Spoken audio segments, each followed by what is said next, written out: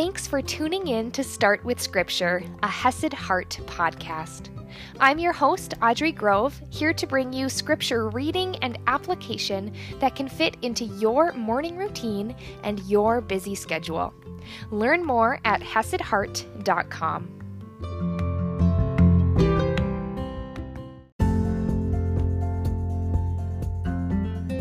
Good morning, my friends. Welcome to another beautiful day. We've got big, exciting things coming in this podcast next week, so stay tuned as we are working our way through the book of Galatians and really diving into this concept of grace and of living out of God's grace, living out of our faith, living out of the Holy Spirit in us, and living out of our freedom. And when we and our hearts and our identities are grounded in that grace, in that faith, in God's love, in our freedom from Christ, then from that place, love pours out. It overflows because God loves us. God loves you abundantly, with more than you even need, so much so that it will flow out of you as love for others. So let's see what Paul has to say about this. Remember, yesterday he had just said that in Christ Jesus, neither circumcision nor uncircumcision, our actions, counts for anything, but only faith working through love. That faith in you overflowing out to your actions. That faith in you working through God's love in your heart. And let's see his message that he has for these Galatians who are struggling with their identity in Christ, with salvation in Christ, as opposed to adding to that, earning it themselves. We are in Galatians chapter 5, verse 7, and I'm reading from the ESV. You were running well. Who hindered you from obeying the truth? This persuasion is not from him who calls you. A little leaven leavens the whole lump. So Paul, he knew them. He was there when he shared the gospel with them. He knew that they were running well, and he's asking, who hindered you? Who hindered you from obeying the truth? Who spread these lies? That your salvation isn't sure. Your salvation isn't secure in Christ. That your salvation doesn't depend on your actions. Who spread this? And he says this persuasion is not from him who calls you. It's not from God. Anytime someone is telling you that you have to earn your salvation, you have to earn God's love, you have to earn your value, you have to earn your prosperity in God, that is not of the Lord. We have it all. It is secure in him, never based on our actions, but based on his promise, his grace, the gift of faith that he has given. Paul goes on, I have confidence in the Lord that you will take no other view, and the one who is troubling you will bear the penalty, whoever he is. Wow.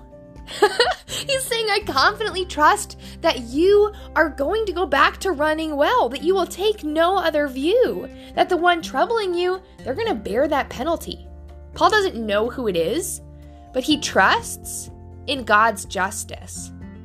He trusts in God's holiness and his ability to make things right.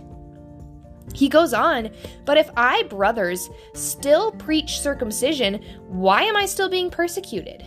In that case, the offense of the cross has been removed. I wish those who unsettle you would emasculate themselves. Yes, that means what you think it means, and yes, those are really harsh words. But when someone is sharing a lie and pretending it is the truth and tricking God's people into believing the lie as truth, that is serious. That is damaging. And so Paul, he's not cutting any corners here. He is speaking it boldly, openly, honestly. how serious it is. And if Paul, even if he is preaching circumcision, if he is sharing that Jews can still be circumcised, he himself is circumcised, why is he still being persecuted? That shows that the persecution, that the lies, that it's actually not about the issue it's talking about. All of that is just a cover. All of that is a facade. All of that is an excuse. That circumcision isn't really the issue here. It is deeper than that. And it is saying that you do not trust God to handle it all. You do not trust that God, He loves you enough to save you as a free gift, the free gift of faith, the free gift of Christ's sacrifice that He paid for, but that you don't have to. It's an underlying issue. And Paul goes on, for you were called to freedom, brothers. And we've talked about this freedom from the law. Because we don't have to earn our salvation, we are free. That burden is lifted. And Paul says, only do not use your freedom as an opportunity for the flesh, but through love, serve one another. It can be so easy to say, oh, Jesus died for my sins, past, present, future, so it doesn't matter what sins I do in the future. It doesn't matter if I disobey God. I can do whatever I want. But do you know what's at the root and the core of that? That you're not satisfied in God. God isn't your satisfaction. God isn't your fulfillment. And so although the issue may be making whatever choices you want and that you're free in Christ, there's a deeper issue. And he says, don't use your freedom as an opportunity for the flesh. Don't follow the desires of your flesh. Don't put your own self above God. But through love, serve one another. We can freely serve, not out of burden, not feeling forced to do so, but out of love that comes from the Lord, fills us up and overflows. And we have the freedom to make choices that are loving, that are service-based, that are other-focused, that will glorify God. For the whole law is fulfilled in one word: you shall love your neighbor as yourself. But if you bite and devour one another, watch out that you are not consumed by one another. Because of all this false teaching, I would imagine there was a lot of division, a lot of strife. And if we look around in our world, there's a lot of division, there's a lot of strife, there's a lot of arguments. And if we let that become more important, the divisions become more important, we're going to consume one another. We're going to hurt one another. We're going to damage one another when we are biting, devouring, fighting, arguing, when we're placing these divisions, these things above God and the unity we have in Him. But He says the whole law is fulfilled in one word: you shall love your neighbor as yourself. Regardless of the disagreements, regardless of the division, show them love. And that doesn't mean always be quiet, always be kind, don't ever bring up conflicts. No. No. Conflict sometimes can be the most loving thing.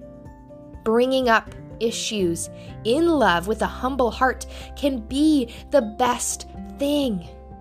Because when we don't bring up issues, when we don't set boundaries, our hearts are full not of love, but of resentment, of bitterness, of anger. And those are not from God. Those are not from the Spirit. Those will actually try to enslave us. But instead, remember, you were called to freedom. Don't use your freedom as an opportunity for the flesh, but through love, serve one another. And we're going to be talking tomorrow about this idea of the desires of the flesh, going a little bit deeper into what that looks like, into the things that are contrary to God and His love, looking at the things that will try to enslave us.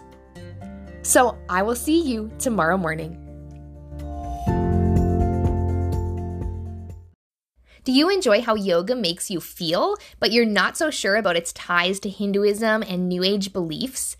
I've been there, I understand the struggle, and I'm sharing my historical research, biblical truth, and some hands-on practices with you to help you move from confusion to clarity and also add some Christ-centered calm in there. So if you're interested, head over to the link in the description and join my free Yoga Meets Faith workshop.